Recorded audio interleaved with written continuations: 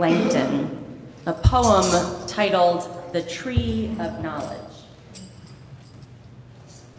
I noticed that most of my students were gazing longingly out the window on an unusually beautiful Southern California morning. I paused in my lecture to discover that they were collectively noticing the unusual fruit exploding on the tree just outside our window. What kind of fruit is that? They wondered with more curiosity than they had ever shown for Plato or Rousseau. And so I told them about the pomegranate, how according to the Quran, it filled the gardens of paradise, how its image had once adorned the temples of Solomon, how it doomed Persephone to Hades, how it symbolizes prosperity and fertility in Hinduism, how it came here to us, from the Iranian plateaus to Turkey, across the Mediterranean, and transported across the oceans by the Spanish conquistadors. How the city of Kandahar, now bombed and ravaged, was once reputed to have the finest pomegranates in the world. I told them that this was my favorite tree, and then we all went outside for a moment to marvel at this tree, just staring for a moment while the wind blew across our faces, a tender caress across the ages. And then the moment was gone. The next day, I walked into class and someone, anonymously, had placed a single pomegranate on my desk at the front of the class, an altar before 30 students, all newly baptized, the red stain of pomegranate seeds outlining their smiles. And now Leah will share our opening song this morning. If it's been a while since you've seen The King and I, I'll just remind you that Mrs. Anna was acquainting her students with the existence of snow.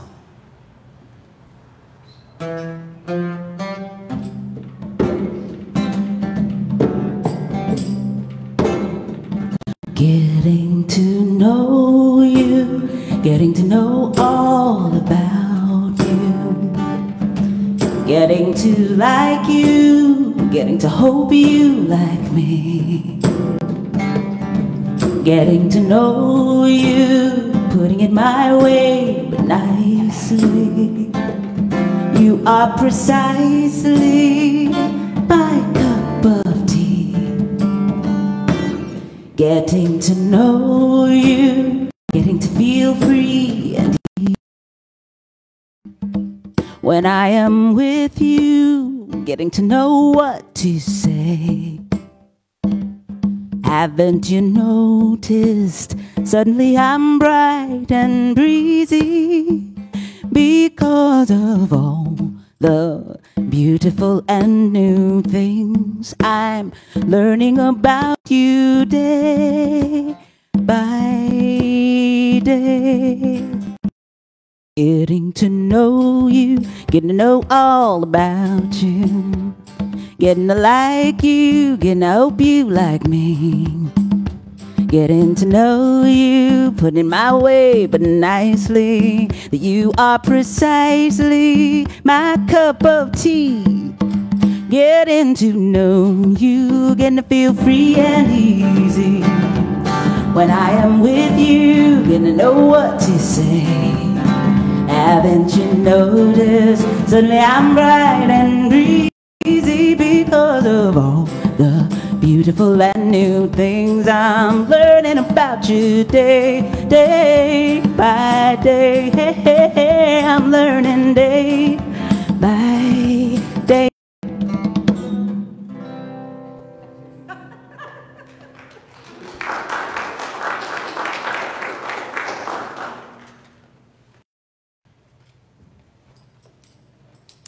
Well, good morning and welcome to the Washington Ethical Society.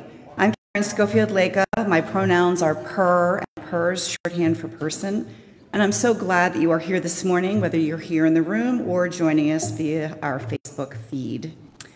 Visitors and guests, we hope you got a blue name tag that helps us know that you are visiting with us today, and we can welcome you and answer any questions that you might have about WES. We certainly love talking about what makes this community special to each of us, and we are especially interested in learning about what has drawn you to us today and what you're looking for. So we hope you'll join us for coffee and cookies after the platform service in the lobby ends already and filled it out. You can drop it in the collection basket later. That lets us give you an update about the activities that are coming forward, and we invite you to join us as another way to get to know us.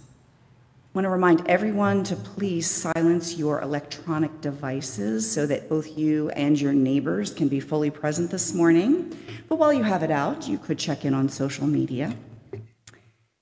And now I invite Adam Goldberg forward to one of our very friendly ushers to come read our statement of purpose so that we might hear our shared values in each other's voices. The Washington Ethical Society is a humanistic congregation that affirms the worth of every person. We strive through our relationships to elicit the best in the human spirit. With faith in human goodness, we appreciate each person's unique capacities. We joyfully celebrate together and support each other through life. We nurture a sense of reverence and responsibility for each other and the earth.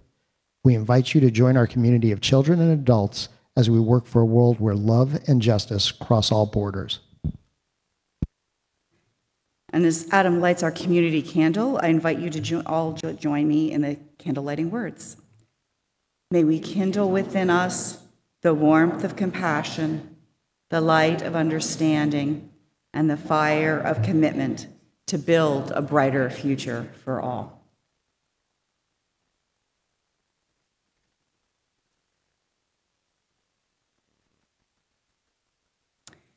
Each week, we ring this bell in solidarity with people around the world. And today, I'm especially thinking of Native American and Black mothers who suffer pregnancy-related deaths at 3 times the rate of white mothers. As we listen to the chime, let us remember our connection to each other and the world around us.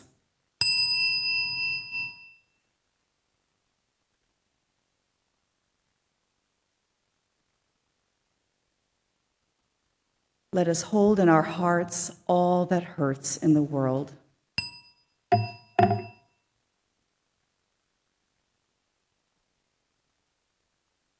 And let us commit ourselves to all that calls for our work and our love.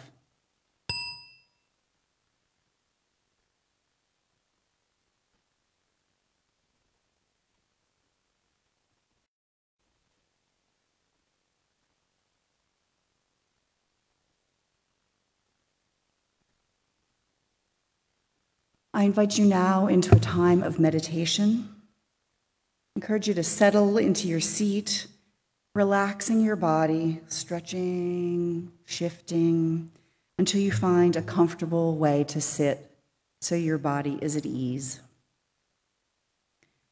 Take a big breath in and let it out.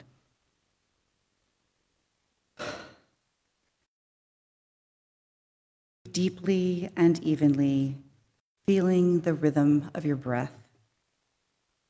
I will lead us through a guided meditation, followed by a period of silence. We enter this time of meditation and then silence with mixed emotions. This is Mother's Day, a day set aside to honor those women who gave us birth. And yet we may have complicated, difficult, even unhappy associations with Mother. Let our time today be one of recognition that we arrive from so many places: joy and delight, wistfulness and longing and worry, unmet needs and unfulfilled dreams, loss and sorrow, emptiness and regret. Let us hold ourselves tenderly and with compassion. If you have carried a child or children, whether or not they came to be born. if you have fervently wished to do so and circumstances of fate made it impossible, if you have lost children through abortion, miscarriage, stillbirth, killed or dying long before their time, if you love children we cannot see because of adoption, or if you never wanted to be a mother, if you mourn for your mother, whether separated by death, dementia, or disconnection, if you are happy to mother other people's children as an educator or an auntie, if your mother hurt you physically or emotionally, if your mother is or was your very best friend, if you had no mother at all, if your gender says you are not a mother and yet you take on the role of nurturer, if you are a single mom, more than one mom, stepmom, adoptive mom, or used to be dad, if you wonder whether your mothering has been enough, and if yours is a different path altogether, we honor your unspoken story. Let us turn aside from the myths of motherhood on a pedestal and remember each parent is an imperfect human in need of more support than adulation. Instead, may we use this time to reflect on those who have mothered us, the women in our lives who have shown their love for us, whether through motherhood or mentoring, those tough, gentle, truth-telling, wise, whimsical women who have served as our teachers, our mentors, our guides, our friends. Let us honor those who fill in for missing mothering, fathers, grandparents, foster parents, aunts and uncles, and more.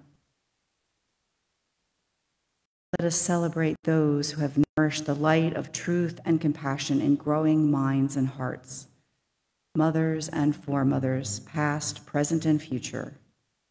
Let us honor all on this day. May we hold in our hearts the truth that mothering, nurturing, is a task that belongs to us all. However old or young you are, whatever your gender, may you make extra room for nurturing in your life this week. And so, from whatever place of the Spirit we come this morning, let us enter into a time of silence. And in our shared silence, may we remember and reflect and create anew the stories of love and nurture from this point forward.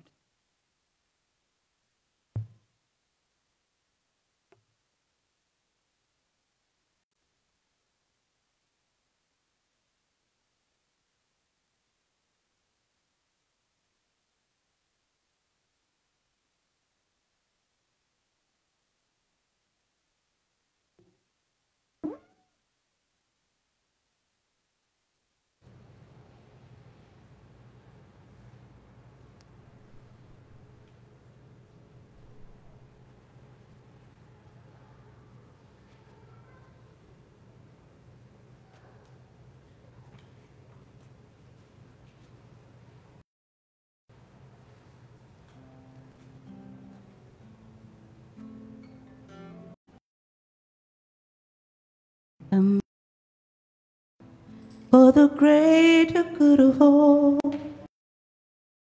greater good of all, greater good of all, greater good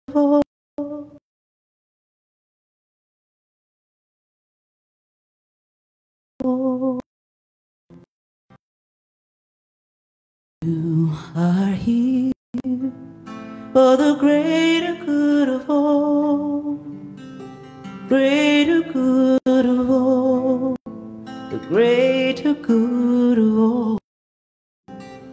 You are here for the greater good of all, the greater good of all.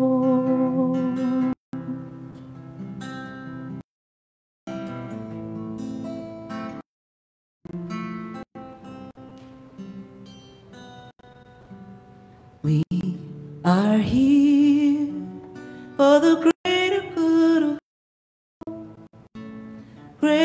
good of all, the greater good of all.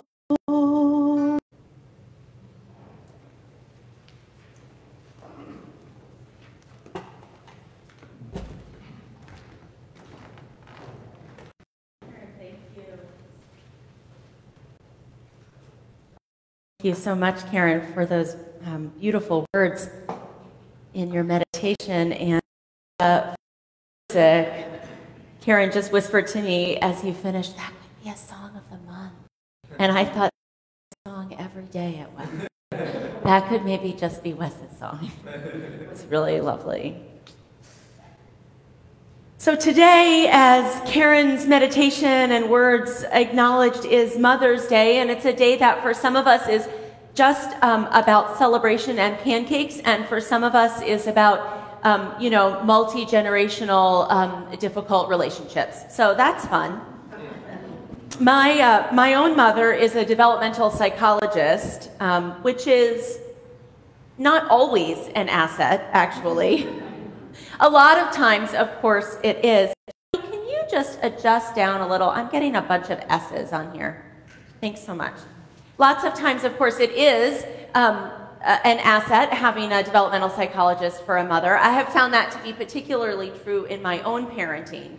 To have somebody kind of on call, to be able to say, here's what they're doing right now. It seems really strange, is it? Or how strange is it? Is it within the range of strange that you'd normally expect, or really outside that, And most of the time, not always, she would say, no, that's sort of, within the range. And this was her favorite. Every time my children were going, especially in motherhood, through some particularly difficult moment, my mother would respond that it was just a developmental milestone they were about to reach. Oh, the real developmental milestone coming. Oh, they're crying all night. It's a developmental milestone coming. I'm not sure if she was right, but I believed her, and it helped me make it through those long evenings of the soul. Then again, when I was a child, the same thing was true. Everything was a developmental milestone about to happen, a stage that I was going through. I have a distinct memory, actually, of screaming at my mother when I was a teenager and having her respond very calmly that it was appropriate that I hated her at this time because it was my developmental task to individuate myself and react against her. And so she would be worried, actually, if I didn't hate her. Good job. It really kind of takes the wind out of your sails, when you're trying to work up to a full rage. I'd like to note that I told my mother, who's visiting this weekend and will be at the 11:30, that I was going to be talking about her this morning. She threatened to then talk about me, but she actually used me as a film subject for many years of her development. College students have seen me as a toddler and a 5-year-old failing logical reasoning tests, So I feel like we're already even. It is helpful to have my own private consult on developmental tasks. And one of the developmental tasks that each of us go through in our lives, starting very early, quite late, is that of seeing our own parents as full people in and of themselves. We think about an infant just born who has no sense of self and therefore no sense of other. The world just kind of happens and is within, internally, and outside as well. I actually sort of think of early infanthood, pregnancy, but early infanthood as well as essentially a sort of parasitic relationship. And I think that's true in early infanthood, whether or not you were a parent who carried the child you are now taking care of. Many of you know how totally bonkers I am about babies. I just love nothing more than holding it. I also like to be really truthful about what they are: tiny, adorable parasites, just basically barnacles, One begins to see, though, that developmental task of acknowledging and knowing a self and therefore an other by about the second birthday. I did consult with my mother on this to make sure I got the dates right. Most children, as they a milestone, and you can tell because they start to say no a lot. The no is in response to something someone else wants them to do, right? They are understanding that they have a will themselves, and there is some other being out there who has another will, one they don't like. The first self, the first other, and the first fight between the two. I now have a child who is fully in her tweens and who reminds me about every other day that she will soon be a teenager. It's really not actually that soon. It's still a couple of years, but that apparently is really right around the corner. She definitely understands that I am a separate other person than she is, and she is certainly a fully defined self. But I'm not sure if she yet sees me as a full person. That task, the task of young adulthood and middle adulthood and beyond, of understanding our own parents as having motivations, challenges, gifts, weaknesses, hopes, dreams, regrets that have nothing to do with us, that either predate us or are concurrent with our lives but not about us. The idea of a parent as actually a fully formed, separate human being with a life of their own. It's shocking. I know, I hope especially the other only children in the room will relate to that experience. Sometimes, in fact, it's not until we go through ages and stages that our parents have experienced ourselves that we begin to see our parents as fully formed and separate from ourselves. Perhaps that's when we parent, or when we begin a first job or are fired from one, when we leave home, when we lose a parent. In these moments of transition, we can begin to imagine how our own parents experienced those same stages. And we may then begin to imagine how our parent felt, separate and apart from how we felt or how we experienced them, how it affected our relationship. How did our parent feel? What motivated them? What did they hope for or fear as whole and full people? An understanding of the other as their full self. I think about this not just in terms of parents, though I think about it with my own children as well. The task of seeing my children as fully formed selves, separate and apart from their relationship with me. My mother was talking about the first time I came home from daycare, knowing a poem or a song she hadn't taught me. Someone had knowledge that she hadn't imparted. Suddenly she realized I was having a whole life out there that didn't always include her.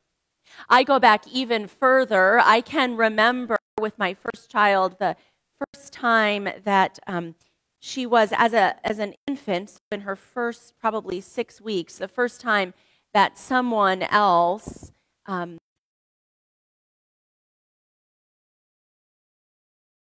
smelling like the babysitter's perfume. And I thought, oh, she's had her first relationship without the first beginning of her as a full self. It actually turns out, this may be a surprise, that every human being is a full self, separate and complete, with the whole world around them.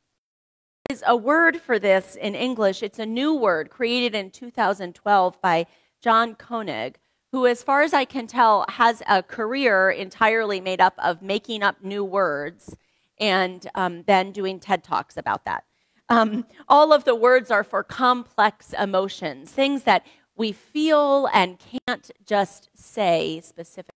And the word that he made up in 2012 is Sonder. It has some relationship to German and French words. There's always a German word for that, right? German and French words. But here's what it means, according to Koenig. Realization that each random passerby is living a life as vivid and complex as you.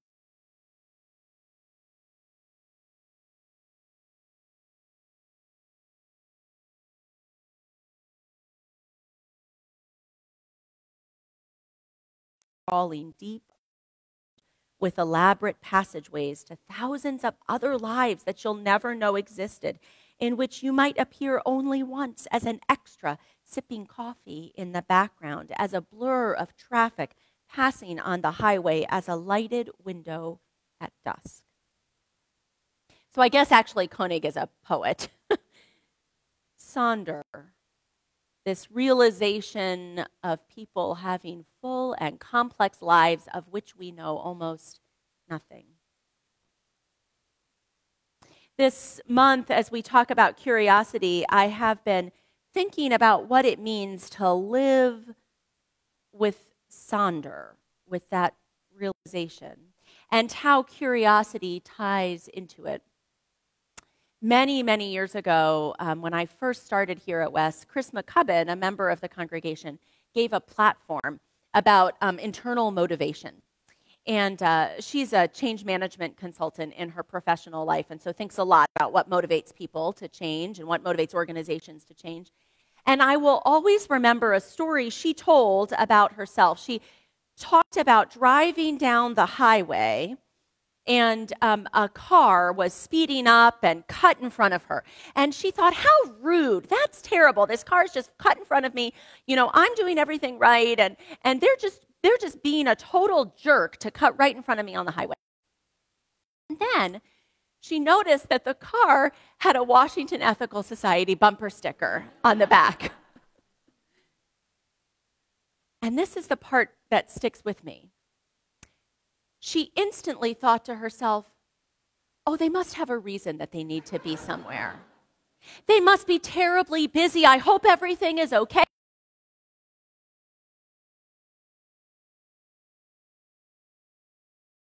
I've done the same thing myself sometimes. They must have a good reason for having to cut me off. It was an example for her in this platform of the way that when we don't know a person or their story, we are quick to assign and assume what is going on. What a jerk to cut me off on the highway. But if we have just a little insight into who they are, and she couldn't tell it was just that they were part of this community, we are able to be more curious about what is going on for them internally. We are quick to assume intentions, to assume that we know what someone else means, to assume all kinds of things.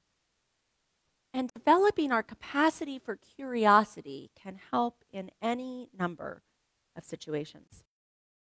I think of everything from the person cutting you off on the highway to the grumpy customer service representative to your coworker or to your partner. I mean, obviously, in this room, if you are partnered, you certainly know what your partner is thinking. I'm sure you're correct, but they might not always know what you are thinking. The person that you're sure you disagree with, curiosity can help in all those situations.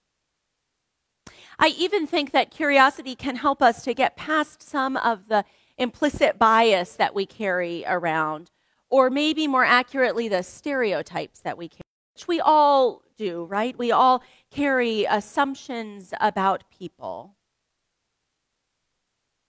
Often those assumptions come out in what are sometimes called microaggressions. That's kind of a term of art. It's a term that's come into use more in the last few years, or anyway, I've heard it more in the last few years. And what it is micro, right? Something small that is experienced by someone as aggressive, a microaggression, often not intentional, not conscious perhaps, but communicating a negative prejudice that we might have. And as you can imagine, though any one of us might carry around all kinds of assumptions about people, those microaggressions feel particularly painful when they link into some of the isms in our world, sexism or racism or homophobia, the different structures that separate us from each other and create power differentials in our world. So microaggressions sometimes come across where, really the intention could have been pretty nice. I remember one of my very early preaching gigs. I was in my mid-20s and was just trying things out as a student in seminary and went to a little congregation to speak. And afterward, I had a gentleman come up to me and say, I think what you said was nice, but what I really loved was looking at your face. Okay, thanks. I guess that's sort of a little bit weird. I asked friends for versions of microaggressions that they had experienced that displayed essentially like a lack of curiosity about the individual and an assumption of stereotypical behavior. Here's what some of my friends came up with. Asking any random Asian American help with math, assuming they would be good at it. Right? Nice to think someone might.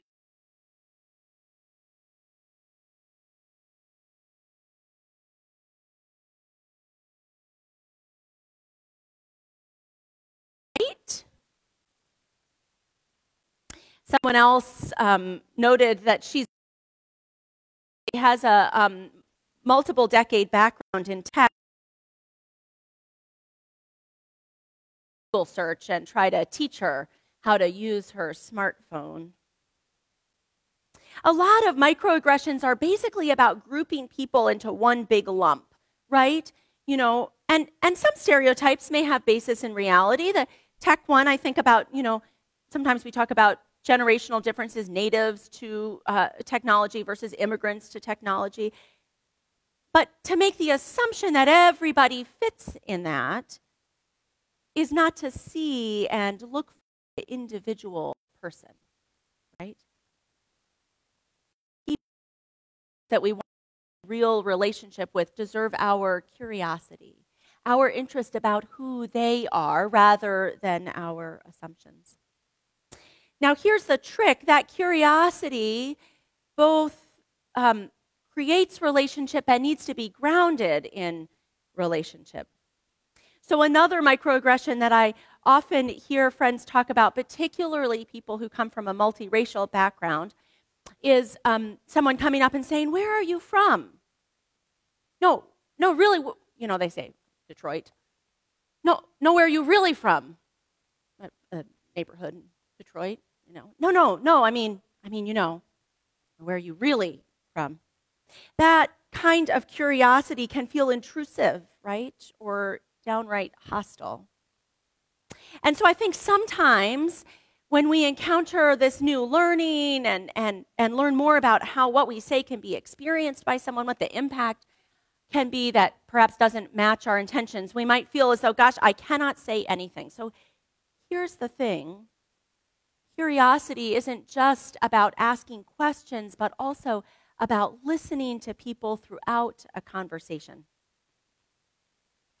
The thing that is helpful about microaggressions is that because they're micro, right, someone might respond with just an ouch or a oh.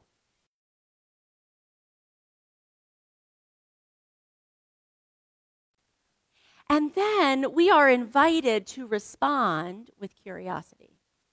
Oh. And can you tell me more how it felt to you? Can you tell me more. What did I miss when I said it that way? Can you help me to do it better next time? Honestly, I sometimes think that about 50% of being in relationship with people who are different than we are is manners, courtesy, listening, caring. If someone says, that hurts me, we say, I'm so sorry. Can you tell me more? Can I learn a relationship? When we're in a place of being emotionally worked up in a situation, you know, you might be anxious or upset with a person or with what's going on, and you find that rather than that fueling you, it's actually keeping you from being able to participate in the way you want to. I sometimes refer to this as rather than owning your emotions, which is a really good thing, it's being owned by them, right? The emotions are in charge. They have their claws in you. Curiosity or even playfulness can help in those scenarios. Stepping back to wonder, what's going on here? Is there a system or a pattern that I'm missing? What might be behind this person's seemingly, to me, really weird actions?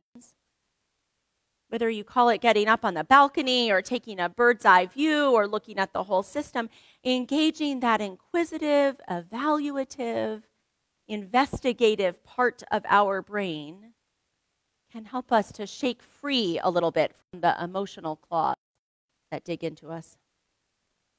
We get to practice that in a community like this one. I certainly do. Sometimes I need to go right on up to the roof balcony to look at the system as a whole. What is happening? And we also have tools for this work in a community like this one. Practical, philosophical ones that are about who we are at our core in ethical culture. Felix Adler, the founder of ethical culture, talked about what he referred to as the supreme ethical rule. I always feel like that kind of reads a little bit culty, just a tiny bit. So I like how I've heard other people refer to it, the platinum rule. You know, the golden rule, right? Where you do unto others as you would have them do unto you, articulated in many different religious traditions and philosophies around the world in slightly different ways. The platinum rule and Adler's supreme ethical rule invites us to do unto others as they would have us do unto them, to elicit the best in another person. And to do that, of course, you have to figure out what that best might be. Another might not actually want to be treated just the way you do. They might look for something different. Well, to fulfill that platinum rule, we need to learn about each other more deeply, to ask the questions, to be curious. Is that how you hoped I would talk with you, or a different way? Did you like the way we did this, or like something else instead, something different than I might imagine? So I have some assignments for you to finish off our platform. You may choose any one of them, or for extra bonus points, all three. The first is about curiosity in our families. Family systems, which is a field that I find particularly helpful and study a fair amount, says we don't have to like all our family members, but we do need to know them and know their stories. So assignment 1 is to ask a family member this week a story about themselves growing up. Extra gold star if it's a family member with whom you sometimes experience. What was it like in your neighborhood? What was your elementary school like? Pick a topic and ask. And then just listen. Assignment number 2. During coffee hour, ask one person here that you've either never met or that you have met and thought, oh, that person's probably not going to be my BFF. A question about how they grew up. Maybe whether they were raised in a religious tradition or not, how they found their way here. actually sheets in the social curiosity wall in there and a little packet of sheets with questions. Grab a partner and ask a question and listen. And number 3, for an extra adulting badge this week, if you find yourself annoyed by someone in the next 7 days or 20 minutes, whichever, stop, move back, and ask a question of yourself or of them right in that moment that brings curiosity into the conversation. What else might be going on in their life right now? Can you say more about why you feel that way? Just imagine that everyone has as complex and rich a life as you do. That everyone has complicated reasons for doing things. Everyone messes up the way that you do and tries to do better the way that you do. Live in Sonder, the realization of that whole complex world. And by all means, if you complete even one of those assignments, let me know how it goes. I am curious.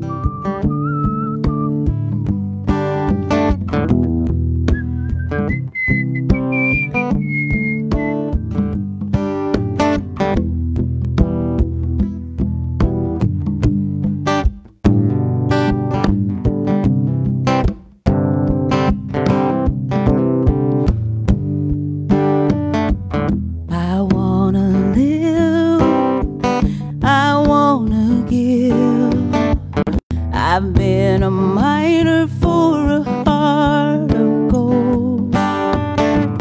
It's these expressions it keeps me searching for a heart of gold.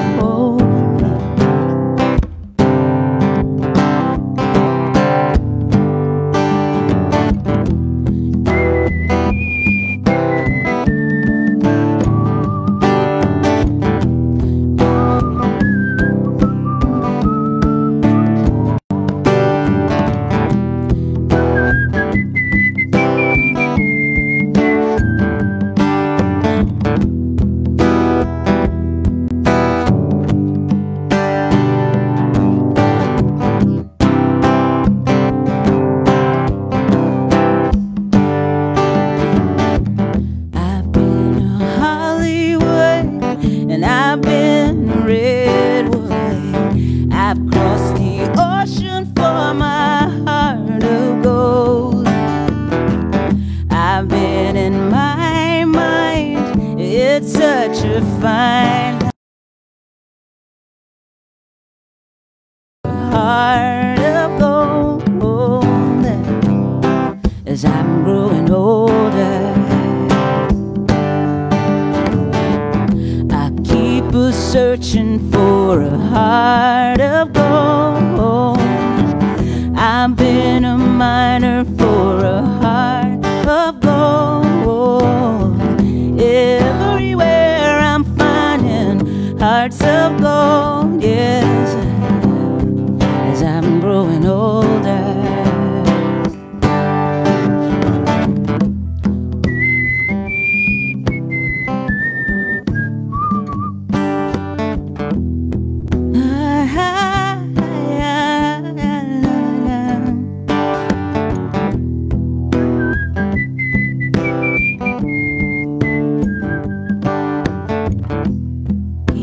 searching for a heart